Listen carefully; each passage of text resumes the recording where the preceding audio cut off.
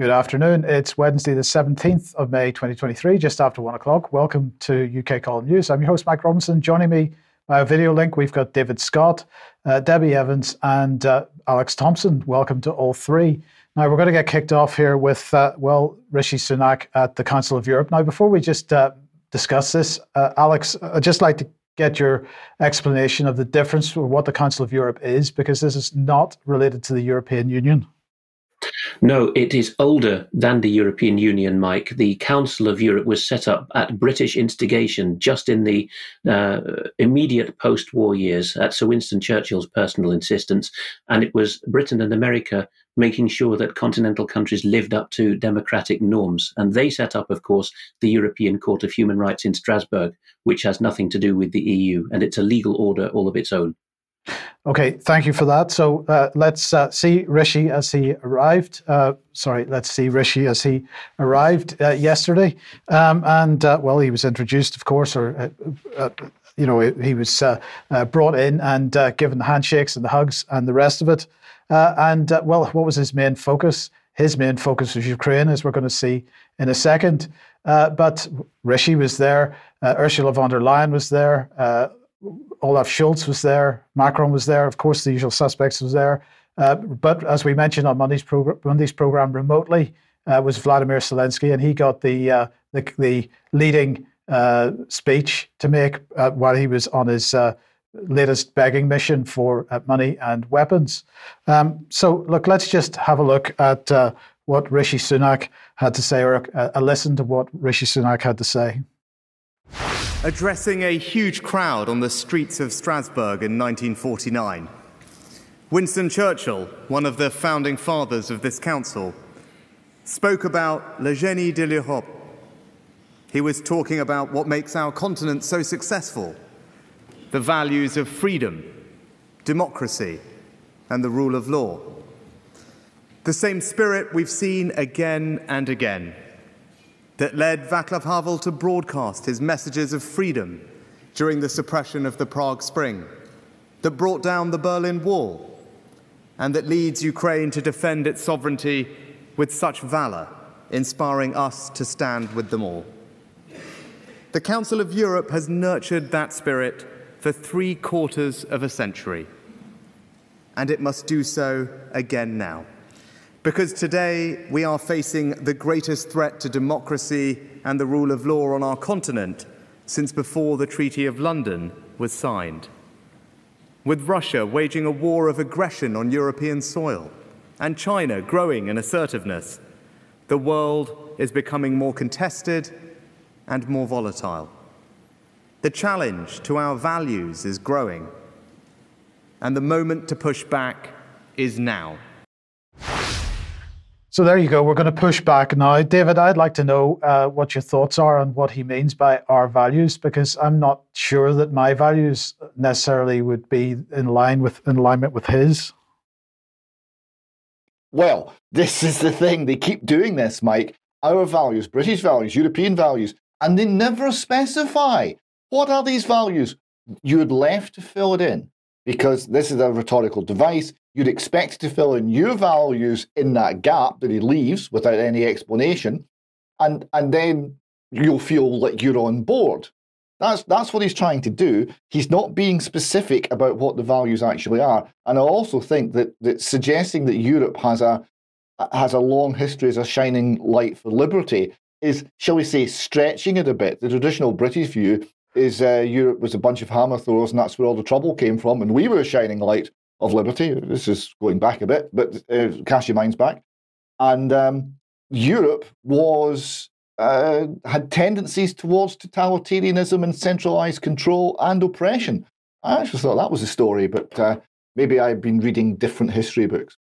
Who knows? I suspect you have. Certainly different to the ones he's been reading. But anyway, he went on then to sign, of course, because why not, the Register of Damage caused by the aggression of the Russian Federation against Ukraine.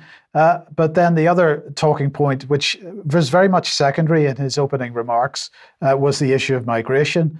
He met up with Ursula von der Leyen to try and he's trying to get some kind of agreement with the other European leaders about the issue of migration across the English Channel. But of course, there's another migration that's going on as well. And Seymour Hersh has been talking about this in his latest post on his Substack, the Ukraine refugee question. Ukraine's neighbours push for Zelensky to pursue peace as millions of displaced people flow into Europe. So, Alex, just be interested in your thoughts on this, because Hersh is very much saying that Eastern European countries, and this is reflected, by the way, just anecdotally by people that I've been speaking to in Poland and other places, that there's the willingness to accept the continuing stream of people into these countries from Ukraine is long past being acceptable to them. So it seems like the political pressure is building, and some voices within these countries are demanding that there's a move towards some kind of peace deal. So while the focus, at least as far as Sunak is trying to maintain it, is on people coming across the English Channel, there's a bigger issue in Europe as a whole. There is, Mike, and the same east-west fault lines and shifting of that fault line is discernible in the Council of Europe, which we just covered, and in the EU and in NATO. A quorum of powerful, economically powerful, and usually more populous Western European nations can insist on a certain strategy and say this is Europe's democratic will, and the Eastern European states will often like it or lump it. But on this matter, the fatigue we saw was already setting in the western half of the continent last year, when people realized that not every Ukrainian migrant to the West was a genuine needy refugee by any means. And that is now reaching Slavic and otherwise fraternal countries, seen from the Ukrainian perspective, Poland right down to Bulgaria. You see a large number of refugees are either being encouraged voluntarily or semi-obligatorily through stopping of benefits being having it suggested to them that they should turn back. There has been a spate of the usual clips of ungrateful migrants. One that was doing the rounds last week was, as far as I can see, very genuine clip of a tearful young Ukrainian woman saying, "I can't believe that I have to work in Europe. Why don't you just give me the money so I can buy $400 bracelets?" This wasn't comedy. It's actually happening. That is true. That's what I'm hearing as well. Okay, let's move on, change the subject, and welcome Debbie to the programme. And Debbie, MHRA board meeting yesterday. Yes, thank you. Good afternoon. Well, yes, the MHRA board meeting was extremely interesting for very many reasons. And can I just encourage everybody to tune into Extra today, because I've been promised that we can talk about this in length, because there's so much to say about it. But very briefly, my journey to the MHRA board was interesting. So just a couple of slides just to flip through really quickly. You'll see that the MHRA on its website, they show the up and coming events, and they also publish an email address and a phone number. Now, I didn't get my link to join the MHRA board meeting, and I normally get it 2 or 3 days prior to the meeting. So when I didn't receive it, I was quite concerned.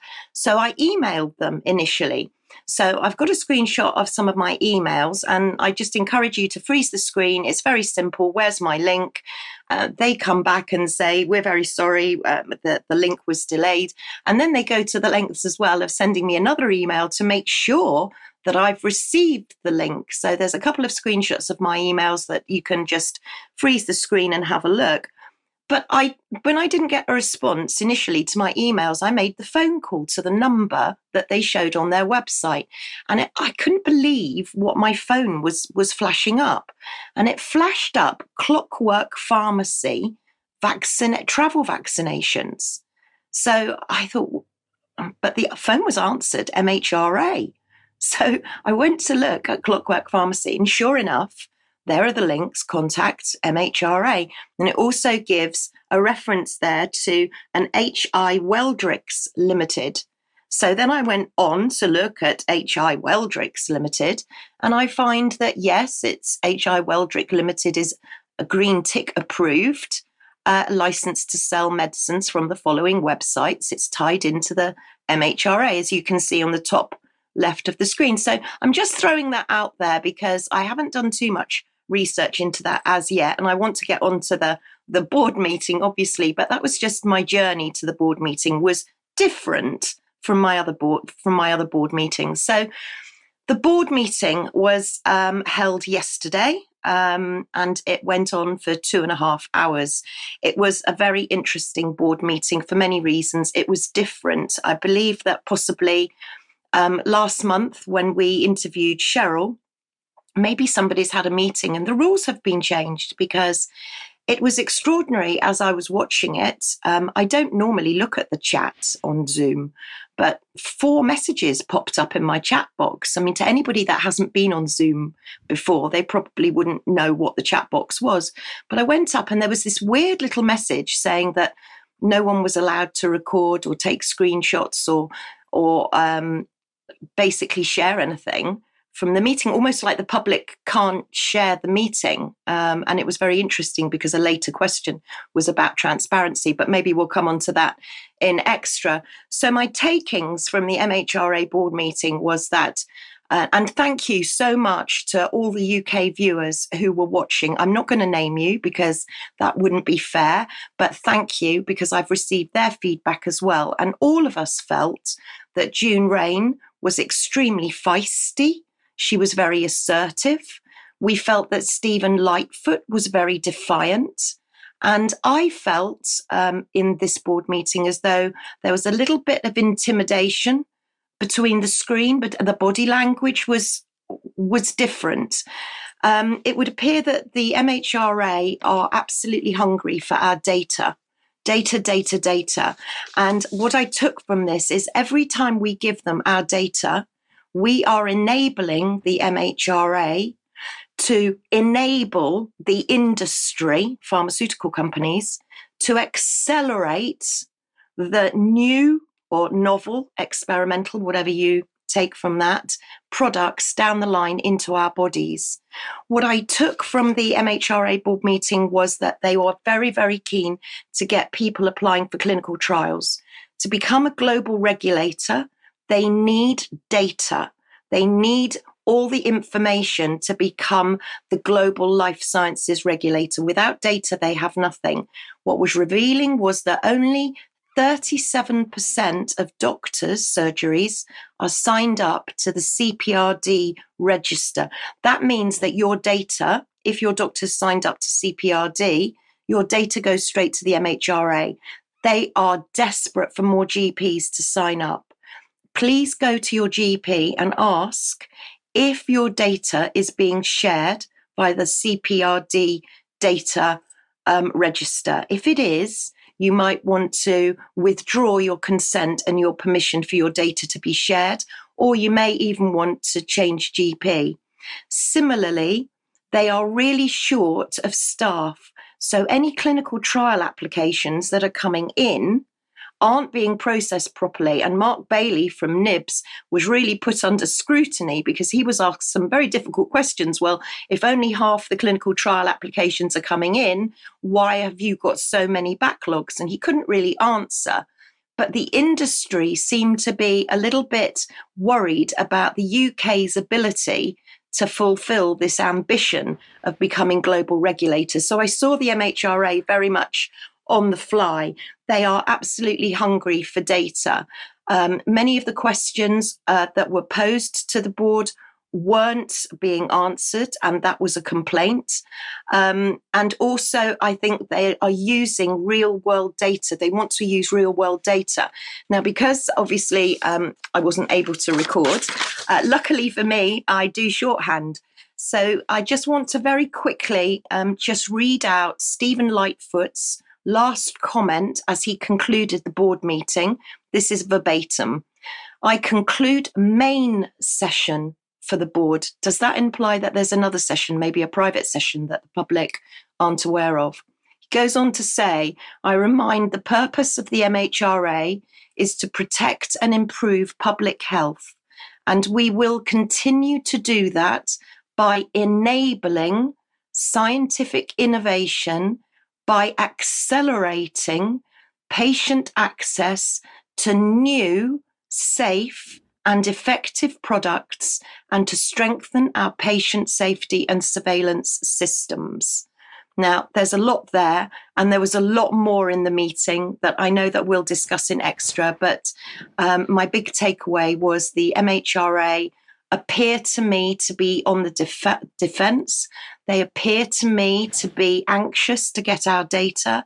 And they even appeared, possibly, my perception, my opinion, they appeared a little angry that they weren't seeming to fulfill their targets to use real world data in an international world with which to become the international global regulator. So those were my takeaways from the MHRA board meeting, but plenty more to come. Brilliant. Thank you very much for that, Debbie. And then the question, David, is if they're struggling to recruit people for clinical trials, is it any surprise when the people that have effectively been the recipients of a clinical trial have been getting injured by the jabs, but apparently nobody's listening? Well, this has been a problem, of course. Now, we reported on Monday on the event that the Scottish Vaccine Injured Group had in Glasgow and the good mainstream press coverage they were getting.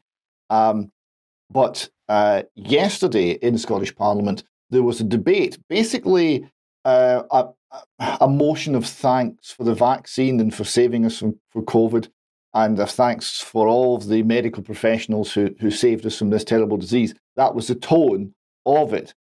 And some of the Scottish Vaccine Injured Group decided to go along and see if they could get their voices heard as well.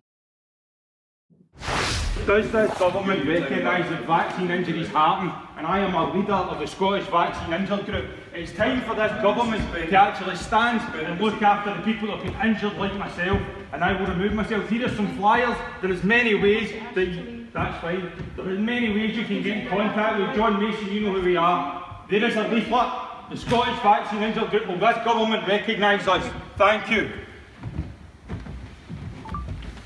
Thousands have been left in the UK. Thousands have been left to rot. I have spent £77,000 to get my life back. How do you start doing the right thing? And me too. I've been sick for almost more than 2 years, and nobody has listened. And we represent a large group of people who, some of them, can't even leave their beds. They're so sick. We need your help. Sorry, we need to. We'll leave these here. Right, ladies, you have to leave, okay? Thank you. Please turn your phone off.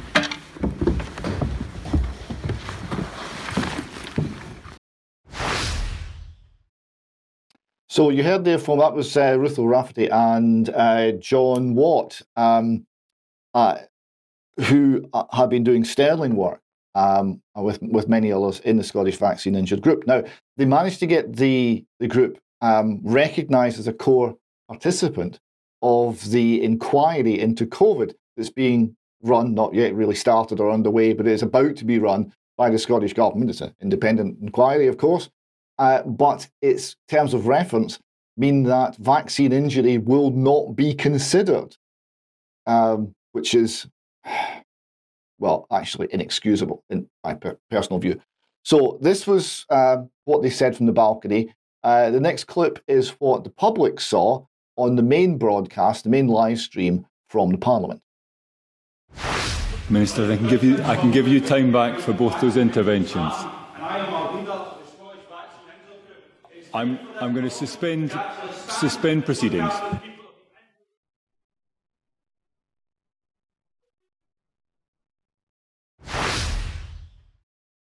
So less information available to the public there. The feed was cut quite early and everything was suspended. They came back very quickly because the people left the balcony.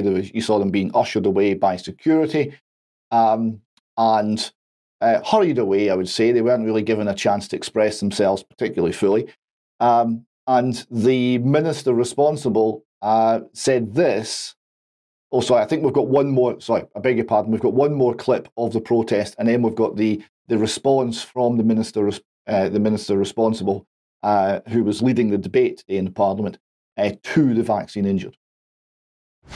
Does this government recognise that vaccine injuries happen? And I am a leader of the Scottish Vaccine Injured Group. It's time for this government to actually stand and look after the people that have been injured like myself, and I will remove myself. Here are some flyers. There is many ways that's fine. There is many ways you can get in contact with John Mason. You know who we are. There is a leaflet. The Scottish Vaccine Injured Group. Will this government recognise us? Thank you. OK, broadcasting's back on. Minister, I'd ask you to resume. There is quite a bit of time in hand, so I can give you the time back for that and the earlier interventions. Minister. Thank you, Presiding Officer. And if I may turn to the people in the gallery first. I understand the issues that some are experiencing, and my sympathy goes out to those that are affected. It's important, I think, that health boards take these issues seriously and support patients in their management and recovery of their symptoms. Yes, maybe a slight, a little bit more truth coming out there than she meant. It's not just the symptoms, it's the entire system that's affected in so many of the people who are suffering from the effects of the vaccine. Now, so she did recognise and she did speak to them, although they've been ushered off by this point. But she did address them, which was good. And several others of the speakers during the debate also referenced the vaccine injured. Now, I'm convinced that that would not have happened had they not stood up and made their dignified protest in Parliament and had their voices heard directly, because no one else, I suspect, would have mentioned on that day the vaccine injured. But because of what they did, several of the speakers recognised that there's an issue here.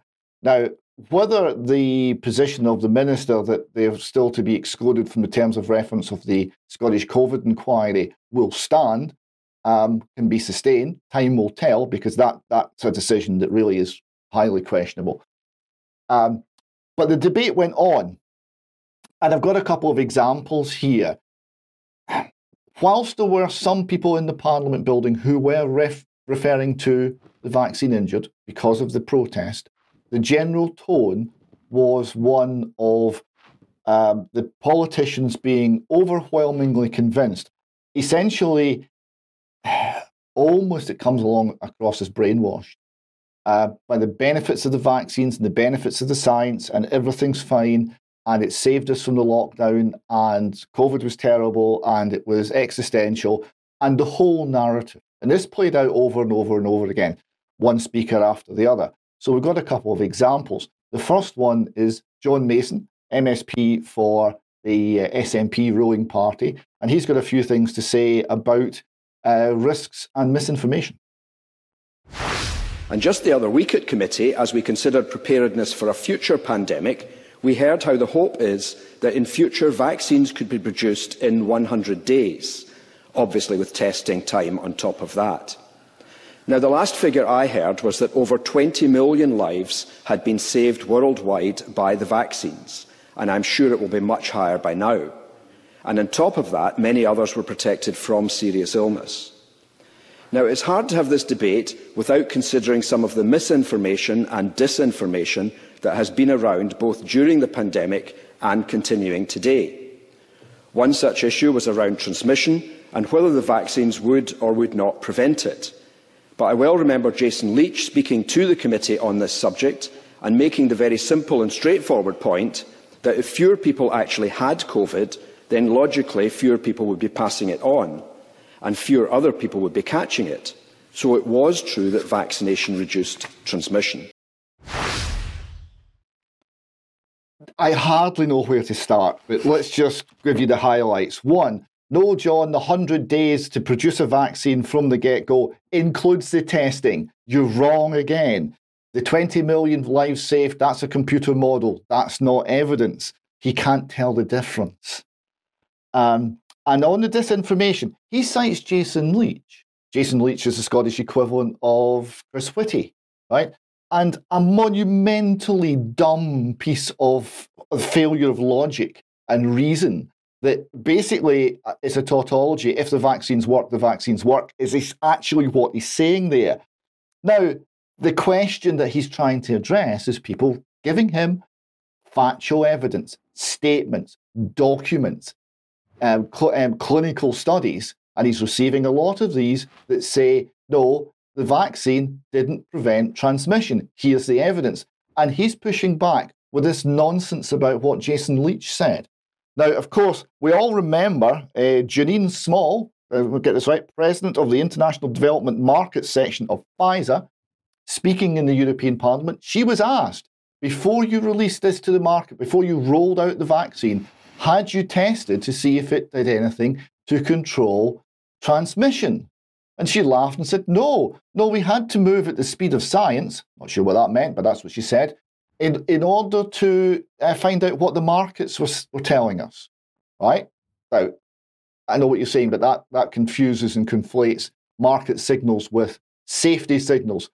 But that's what she said. That's how she expressed herself. But it was quite clear that there was no data to substantiate this position. And the reported line of reasoning from Jason Leach doesn't make up for that. So you see how much John Mason is struggling. He so wants to believe, and people are sending him actual information. And he's desperate to refute it. But all he's got is false reasoning and a computer model and faith, belief. That's it.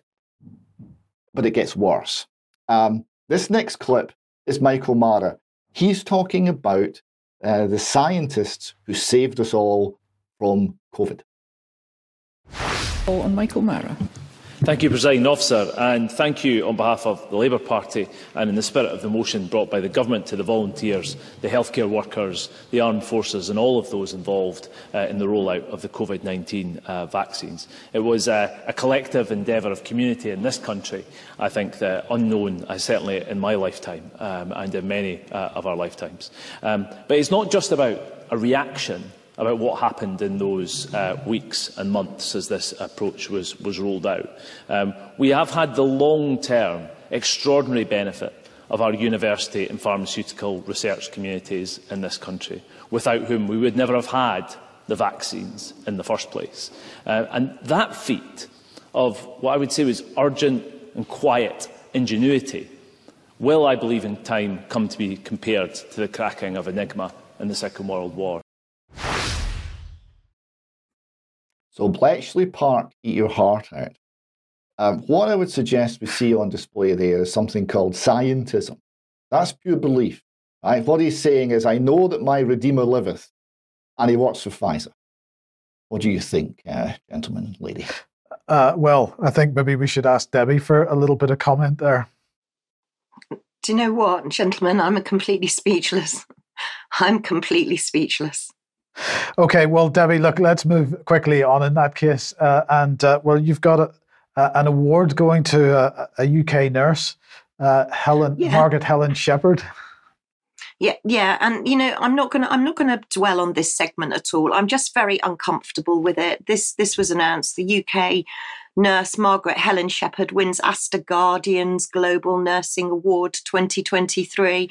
It's like Aster Guardians. I'm a nurse. I feel very uncomfortable with it. So I went to have a little look at Aster Guardians, and you can see that it's a very big, sprawling campus, and it's being founded by Dr. Azad Mupin. He's an Indian healthcare entrepreneur, and this is all tied up with the Aster Foundation. And this award took place in the City of London. You can see they're based in Dubai. So I thought, well, who else is involved in this organisation that I'm feeling uncomfortable with? And it wasn't long before I could see the fusion of the United Nations, the Royal College of Nurses, the WHO, the Red Cross. And it just validated why I was feeling so uncomfortable about these awards. So I just wanted to highlight it and let everybody know that it's probably not what it seems to be. And I don't think nurses should be involved in organisations like that personally. Okay, thank you, Debbie, for that. Now, let's move on. If you like what the UK Column does, you'd like to support us, please head over to community.ukcolumn.org. There are options to help us out there. Please, as an alternative, pick something up at the UK Column shop, but do share the material you find on ukcolumn.org, ukcolumnextracts.co.uk, and the other platforms. So we've got a quick advertisement here for Public Child Protection Wales. They're speaking out at Parliament Square on Wednesday, the 17th of May, and that's today at 1 p.m. Hopefully, it's maybe a bit late for that, but nonetheless, speakers from across the UK, including David Curtin, Nigel Thorne, Dr. Lisa Nolan, Lawrence Fox, and so on. That's going on at the moment. So they're there until 4 o'clock this afternoon. So if you're in London, maybe you'd like to pop along to that straight after the UK Column News, or go now if you want.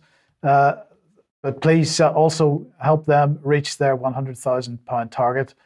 So that is sitting at, well, when that screenshot was taken, which was quite some time ago, £88,000. They do need your help, so please help if you possibly can. Now, a quick announcement that this coming Friday, beginning at 7 p.m. On the UK Column website and also the Children's Health Defence website, there's an event taking place about the World Health Organization. So Wolfgang Wodarg will be speaking. He's talking about the groundwork of the World Health Organization, his experience with pandemics and the WHO. David Bell will be speaking about policymakers rejecting the pandemic proposals. Dr. Sylvia Berendt talking about the amendments to the international health regulations. Philip Cruz talking about why would we trust the World Health Organization to manage any pandemic. James Roguski will be speaking on activism, and Meryl Nass will be speaking on One Health and the United Nations. There'll be a couple of panel discussions as well, and it will all be hosted by Catherine Austin Fitz. So get onto the UK Column website 7 p.m. this Friday, or Children's Health Defence if you want to watch that. I'll just also mention before we move on to the World Health Organization here that tomorrow at 1 p.m. ukcolumn.org/live, as usual, will be an interview with Thomas Binder going out, Dr. Thomas Binder. So do have a look at that if you don't know Thomas Binder's story. So Debbie, let's come on to the issue of the World Health Organization.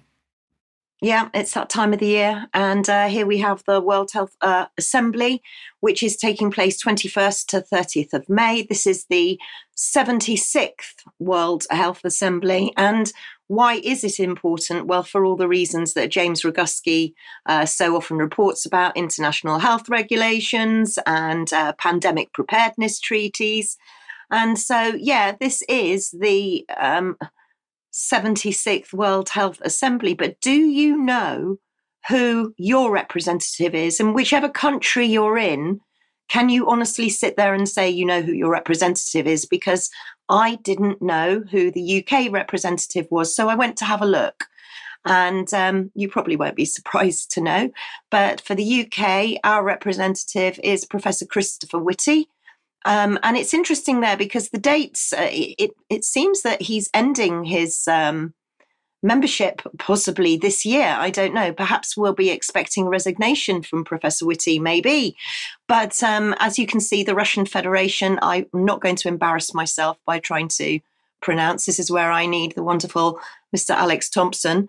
But also the USA, from 2022 to 2025, we're to be communicated. So I'm not quite sure who the American representative is, but as you can see, Professor Christopher Whitty is. But Professor Whitty's been busy just recently, and of course he's all into this clean air and air pollution, which is what we've been warning about for absolutely ages. And of course, just recently he's brought out a story. Well, he hasn't brought out a story. The Mail brought out the story of Professor Whitty is now warning about a link between gas stoves and asthma. Now, apparently air pollution kills 36,000 Britons every year. I'm not quite sure where that evidence comes from, and I'm not quite sure where those Britons are. Perhaps they're in China. There doesn't seem to be any kind of clarification on that. But it seems we're not safe anywhere now, not even indoors. So Professor Christopher Whitty's going to be very busy in the next few days. Okay, brilliant. Thank you. Now let's move on to Ukraine very briefly. Now, of course, we reported last week that Britain was going to be sending long-range missiles to Ukraine. They're apparently there already. This is the Storm Shadow. And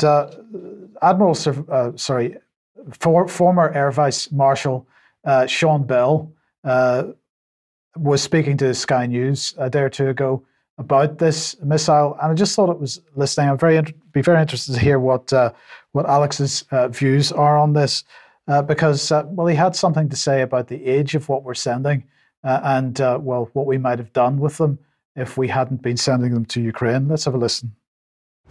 But at £2 million a pop, they're quite expensive. The reality here, these are 25 years old though. And the reality is that the UK is looking to upgrade them, but it won't upgrade all the 902 that are available. So we actually have a whole load of our stockpile that is available for either disposal or use, and the Ukrainians now need something. So it's a marriage made in heaven in a way.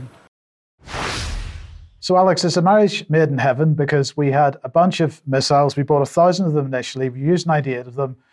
We got a bunch of them sitting there, 25 years old. We're going to have to scrap them if we don't use them or dispose of them in some way. And obviously, sending them off to Ukraine is potentially cheaper than actually disposing of them properly. Air Vice Marshal Bell assuming the perspective of an accountant rather than a warrior? We know that at General Admiral Marshal level, flag officer level, British officers for quite some years now have been very closely controlled by His Majesty's Treasury. And when it comes to the renewal of the big ticket items, particularly the nuclear weapons, the nuclear deterrent for the Royal Navy, we have had repeated intelligence that admirals are called into the Treasury and told, now this is what you'll be doing and saying, and we'll be directing the government whip and the opposition whip to make the House of Commons vote accordingly. So all stitched up there, but a very unfortunate turn of phrase for the Air Vice Marshal there. Is he proud to be sending obsolescent, even redundant equipment out east? The Storm Shadows, I think, were admitted even during the Syria striking of a few years ago as obsolescent. You'll recall that the less than delightful lady who was then our permanent representative to the United Nations in New York drawled the phrase "storm shadow" when she was announcing with all the enthusiasm of reading out a shopping list what it was that we were doing to batter the Syrians into submission. And I remember that the military comment at the time was Storm Shadows were no match for modern equipment on the other side. But rather unfortunate, isn't it? But the corruption just gets worse in Ukraine. It's reached the head of the judiciary. At least that would be one way of describing the gentleman's name. This is Vsevolod Knyazhev. Now, all the names involved in this story have unfortunate literal meanings. So Vikna here, first of all, is one of the Ukrainian outlets we're just including this one for the picture, pointing out that the immaculately goateed Mr. Knyazhev, who until yesterday was the chairman of the Supreme Court of Ukraine, got busted by the Anti-Corruption Bureau of Ukraine with $2.7 million in bribes. That's a small fraction, I think, recovered from a lockup, although the picture of the divan makes it look like it was recovered from the house, perhaps, which was his ill-gotten gains, allegedly. His name literally means the omnipotent knight. Well, perhaps he isn't. We go for more detail here to New Voice, another Ukrainian outlet, which leads here in the quotation at the top of the headline with this phrase, which you can translate as, "Let's just say I'm on your side." This comes from phone taps by the Ukrainian Anti-Corruption Bureau, in which Knyazhev is talking to an associate within the court, undisclosed name, who says, well, the oligarch Konstantin Zhivago, there's the second unfortunate name, it makes one think of Pasternak's novel, but Zhivago here is an oligarch who has lost his 40% share in a mining complex in Poltava in central Ukraine because of a judgment 20 years ago. Would you mind overturning the decision when it comes up shortly in the Grand Chamber of the Supreme Court? And Vsevolod Knyazhev said, well, we can talk about that. Let's arrange tranches of bribes. And I'm not making that up. So here is what, if we put that on screen again, in an auto translation, what was released by the Anti-Corruption Bureau. So a full year ago, just after the war began, an agreement between the shareholder, that would be a reference to the oligarch Zhivago, a lawyer as go-between. The sad thing is he seems to be the chair of the Lawyers Association of Ukraine. It's always difficult in Ukrainian to know whether it's a "the" or an "a" because there's no definite article in Russian or Ukrainian, but it looks like the go-between was actually the head of the Lawyers Association of Ukraine and Knyazhev, the head of the Supreme Court. The meeting was postponed on the case at that time when they were getting their heads together. A month later, April 2022, the court decided in the interest of the businessmen in a session in the Grand Chamber presided over by Knyazhev. 1st of May last year, Knyazhev, according to the phone taps, said, let's split the proceeds. And 2 days later, the first tranche of a $1.35 million bribe came through. And you can double that amount because that's what the Bureau seems to have found. More detail still from Zerkalo Nedeli, the Mirror of the Week, another Ukrainian outlet. which is reporting on the repercussions of this for the Ukrainian justice system. And most particularly in an update that they posted, the Anti-Corruption Bureau said in the bold type that's on screen at the moment that they were going to have to investigate no fewer than a further 18 judges, not regular common or garden Ukrainian judges, judges at the Supreme Court of Ukraine, which is quite a large court, as you can imagine. 18 of them, because they may have had their fingers in the same pie. And although Knyazhov had a unanimous vote of revulsion and no confidence against him by his fellow members of the Supreme Court yesterday, so if I understand correctly, he is now, as of today, no longer the head of the Supreme Court. He can't be fired as a judge except by the Council on Justice. So that would be an external decision. But as it is, it's a decapitation, as ZN reports it, because for the last year and a half, Vsevolod Knyazhov has had no deputy. So it seems there is neither a head nor a deputy head of the Supreme Court of Ukraine in wartime when they're having to decide on all manner of war-related matters. And just to round this off, the National Anti-Corruption Bureau of Ukraine may now be the hero of the hour. And their own head has an unfortunate name, Simeon Krivonos, literally Simon the Crooked Nose. But the first inauguration of that bureau was just after the coup in 2014, about which you can read full detail on ukcolumn.org, for example, by reading the article on whether Ukraine has a neo-Nazi problem. We have 2 articles on that, actually.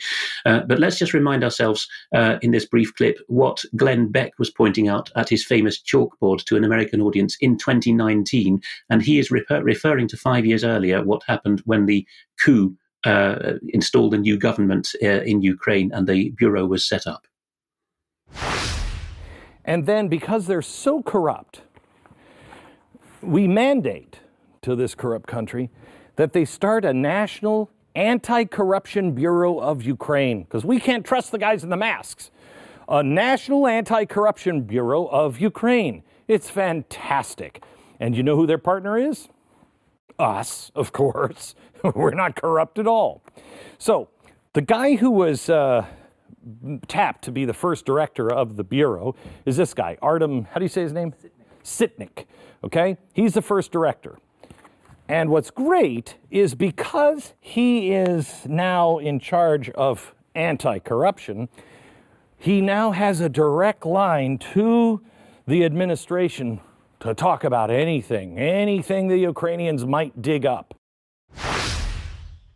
Now, Beck was saying even as far back as 2011 that Soros's game, this is 3 years before the first of the recent coups in Ukraine, Soros's game was to install anti-corruption figures who answered to Soros and to the United States, for which he got heavily rounded upon. But I think time has borne out what he's saying. So all of this juicy detail of corruption right to the literal top of the judicial system in Ukraine is something that will be well known to the USA. Thank you, Alex. Now let's move on to arms control. And we'll just to remind everybody, one of the arms control treaties is the Conventional Armed Forces in Europe Treaty. So this is the Arms Control Association. They give a definition of what it's all about if you want to go and read it. But basically it was an agreement between the Soviet states and the West that they would maintain roughly equivalent levels of conventional weapons as well. We've got other treaties for nuclear weapons. But anyway, last week, Putin signed an order for Russia to completely withdraw from the Conventional Forces in Europe Treaty.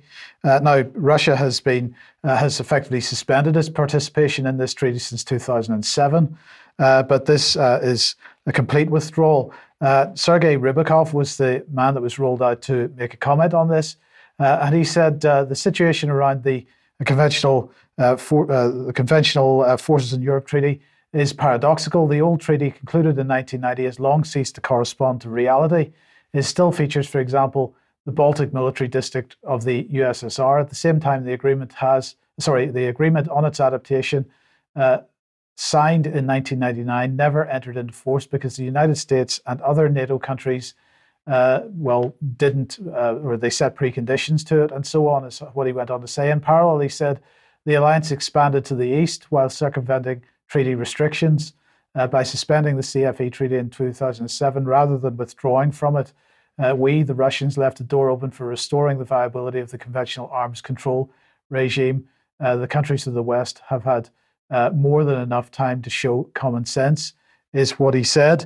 Now, of course, that then follows what happened in February this year when the Russians withdrew from the new SMART arrangements because they were querying or at least challenging whether the United States was reporting everything that they should have been reporting and so on. So they were basically pretty unhappy that the West was not abiding by the terms of the treaty. So what's the point of being part of it anyway? So Alex, obviously, the Conventional Forces Treaty, the Conventional Forces in Europe Treaty hasn't really had any role to play since 2007. But this is just the fact that the Russians have formally withdrawn from it fully is just representative of the further breakdown of relations between the West and them. These are desperately long-term and unsexy things, aren't they? Limitations on conventional forces, let alone the various ranges of nuclear forces, but one after the other, starting with the most dramatic and going back to the most workaday now, the conventional forces. Both sides, I think it's incontrovertible, led by the United States by refusing to re-sign or to prolong these treaties, have withdrawn from them, which means that fair game. Under these treaties, you have mutual inspection regimes and other kinds of security guarantees.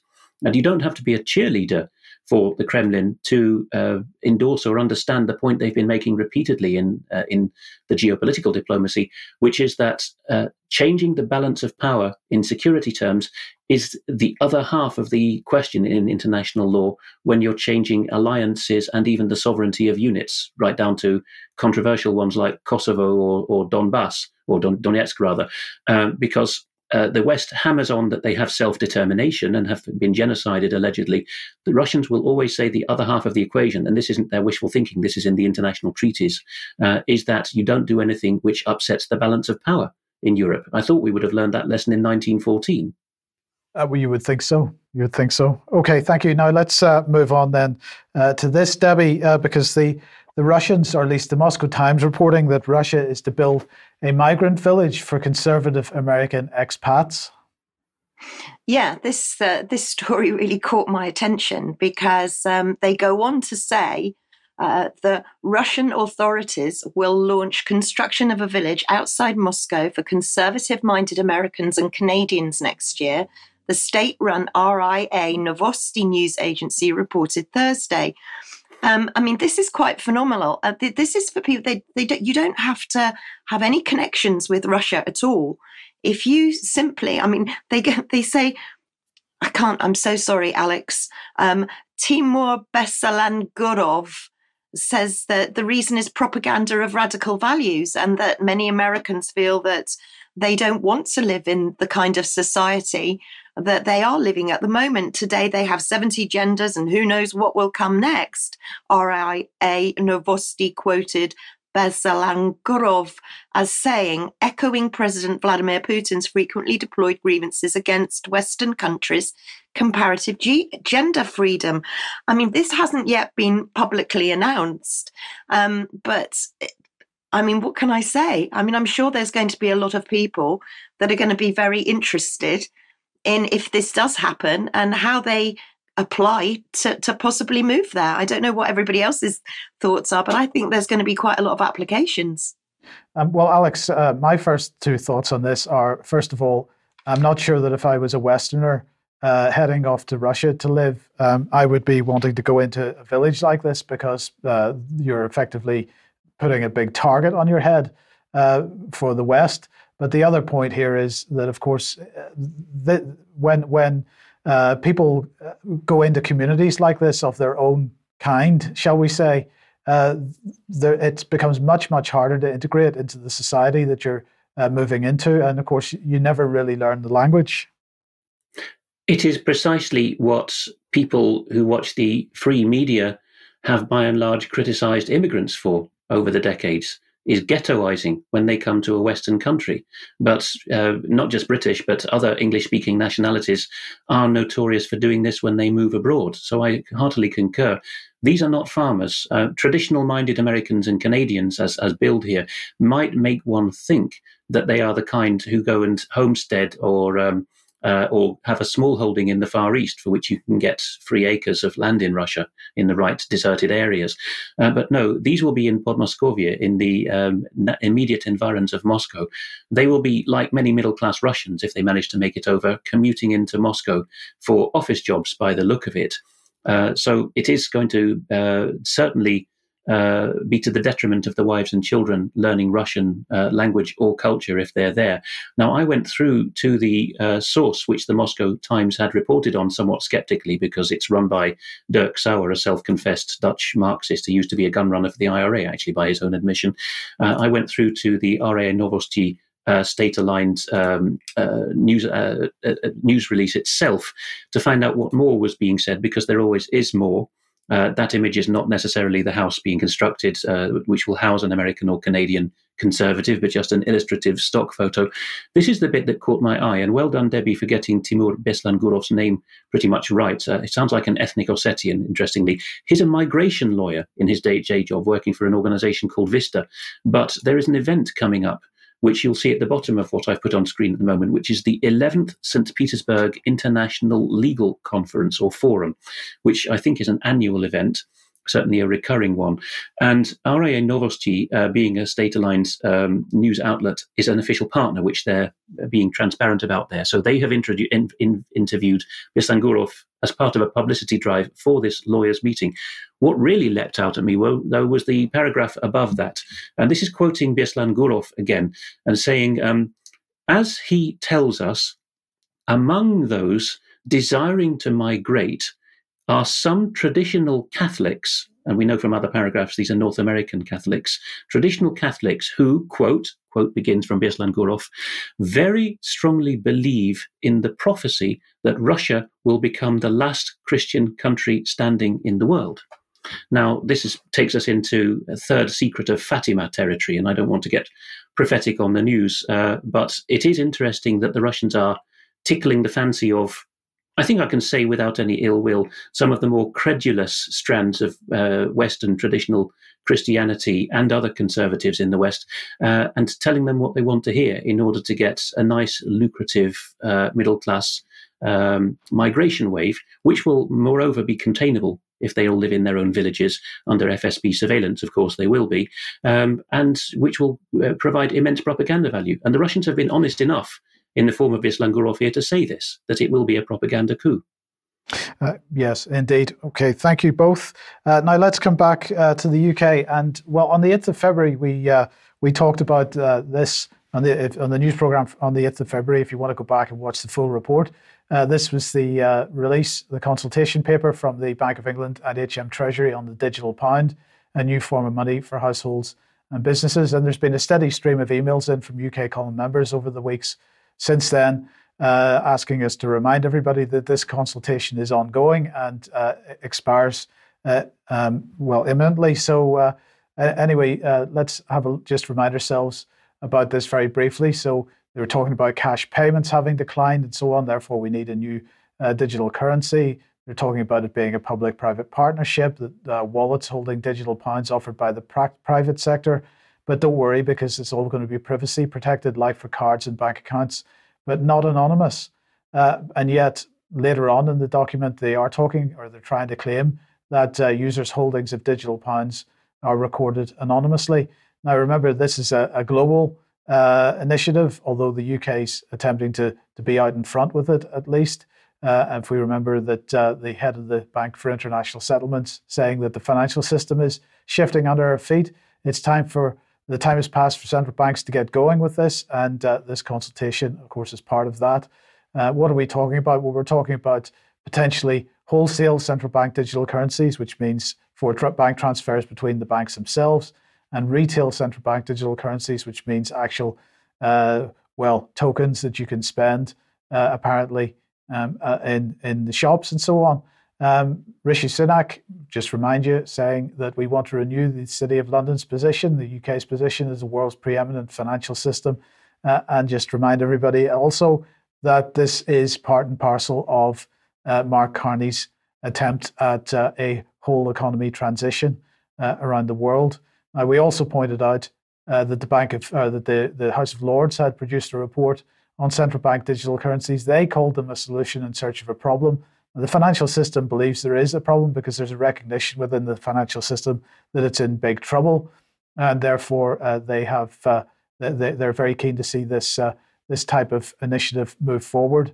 But this is really what it's about, I think, because the UK would very much like to see the government and the Bank of England deriving the most benefit now by taking action to shape global standards. This is really the only case that the House of Lords could see for CBDCs at this time. So the digital pound, a new form of money for households, the deadline of responses is the 7th of June 2023. There's still time to take part in it, a few weeks anyway, and the URL is there. So we'll just remind everybody from time to time between now and then that this is going on. Now, Alex, let's come back to you and education in Europe. There has been a clutch of further crackdowns on the freedom of schooling, upbringing and education in Western Europe, which I think is worth a segment.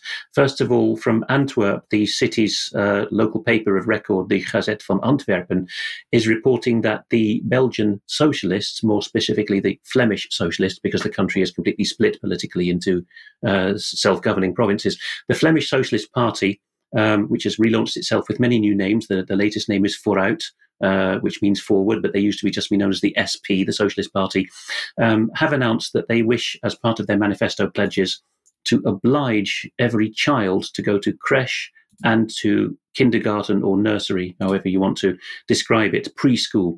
Vooruit, the party name, is described here in the headline as having a striking plan, and which is, described at the bottom of the article, even described as eyebrow raising, but they're unapologetic for it. The child or the children would be offered 130 free days of daycare a year. So that's taking them out of the family for that time, and you cannot say no as a parent. So the party leader, it's definitely a name for unfortunate or poetic names today, because the party leader of the Flemish Socialists is called Mr. Rousseau. You couldn't make it up. Look up Rousseau's view of children and child rearing and how he practiced what he preached. But the modern day Rousseau is saying that he wants to introduce something that Belgium doesn't even have from schooling age onwards at the moment, schoolplicht, which means obligatory schooling. Only Germany has a Schulpflicht at the moment. So he wants to go straight from obligation on the parents to educate to obligation for 3-year-olds to go to school, so that every child will go to kindergarten. And he says that his aim is to make sure every child in Flanders, which is a very immigrant-rich part of Europe now, will learn proper Dutch. Rousseau says it's vitally important to pull them out of poverty, and the parents will have to go along with it. And in the second quotation here, Corne Rousseau says it's all about giving children equal opportunities. He says that research, of which he's making a god, this is scientism again, research shows that the first 6 years are crucial in child development. Now, it's a shame David isn't here, because early childhood and adverse childhood experiences was an absolute mantra in Scotland, which David helped dismantle a few years ago. But that's what Rousseau is now picking up, as usual, a continental Johnny-come-lately to a game we've already seen through. So he says we have to intervene. It will benefit the whole of society, but the child's interests have to be crucial. Nothing about parents. They're not involved at all. Germany, of course, is the notorious thou shalt not homeschool country. It's in a very slender bracket of countries, together with North Korea and Sweden, and more latterly France and the Netherlands to some extent, which say you mustn't homeschool. Every other country in the world, including other communist countries, allow you. But the Daily Wire has picked up on a German Christian school taking a case against the de facto banning of anything that isn't state compliant by the judiciary. What they're quoting here, not the school itself, which is in southwestern Germany, but they're quoting a Baptist pastor in Frankfurt, Riemenschneider, as saying that even though many German Christians do accept school attendance, not all, as being compatible with their faith, the situation has changed fundamentally in the last 3 years. Think of Drag Queen Story Hour, which is making its way to the continent now, certainly to Belgium and the Netherlands. So everything that we're seeing with the Welsh campaigning, the public child protection, is relevant to the Germans, and they have no way out because they go to jail or lose their children if they don't send their children to school. So Riemann Schneider says, in recent times, the German state has increasingly included ideologies in the curriculum that contradict the teachings of the Bible or whatever else your traditional convictions may be. It's not just Christians who are affected. Daily Wire links through to the press release by the legal campaign, which is taking it on, ADF International. This will all be in the show notes. What's striking here is that the school in question, run by an association, has been shut down by this bureaucratic means, and this could come to Britain. You will not be able to open any new schools. The administrative courts who made this decision acknowledged that the education was satisfactory. In fact, other parts of the press release draw attention to their superior performance. And this is a mixed model. So the whole thing about this school is there are days in school, but there's also online days. But the administrative courts criticized the school because since it was hybrid, there was little socializing between the students, the pupils, and the domestic courts, not the education ministry or the constitution. The courts have ruled that children must be allowed to influence each other for good and ill to a certain extent. Otherwise, you'll get what they call parallel societies.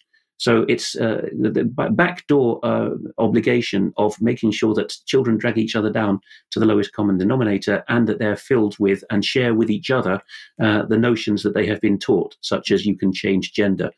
A legal academic quoted, Dr. Billman, says that international law makes it quite clear that parents are the first and foremost authority for educating their children, but the German state is undermining this in overt violation of freedom of education. So they're going to Strasbourg, right back to the Council of Europe, as we saw at the top of the hour, the same institution. In Switzerland, the canton of Neuchâtel has become the first to ban conversion therapies, reported by Evangelique.info. So this was a 99-1 vote in their cantonal legislature. Only one of the 100 deputies in that cantonal legislature voted against this. So this specifically includes now counselling people to return to the sex in which they were born, praying for them, advising them, whatever it may be, responding to their anguished queries. That could land you in jail now. So this is spreading. It's no longer just an Anglo-Saxon problem, and the neighbouring French-speaking canton of Jura, also in Switzerland, it may do the same thing. Okay, thank you, Alex. Now, Debbie, sticking with sort of globalist policies, we've got Gateway Pundit here, and let's see, what are they saying?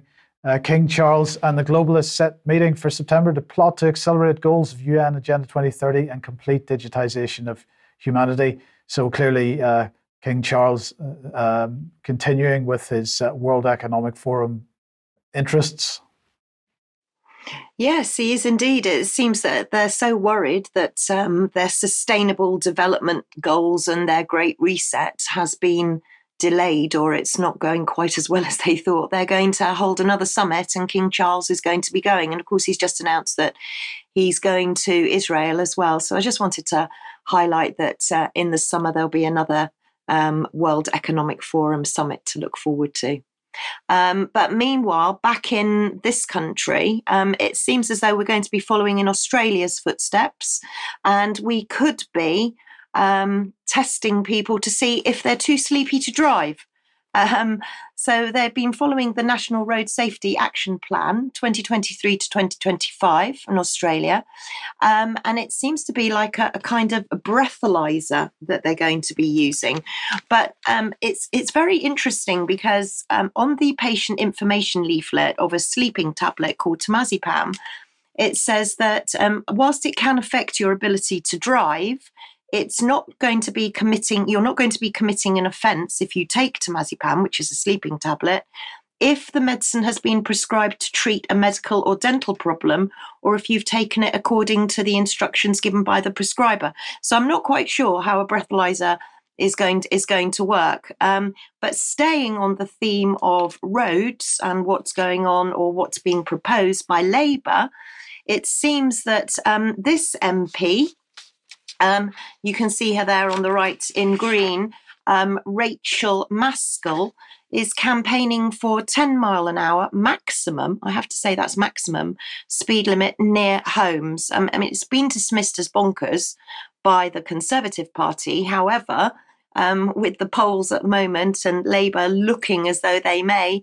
get elected next time. It's what's to come of the future. I can't quite see how 10 miles an hour, to be honest, is going to help carbon emissions, in inverted commas.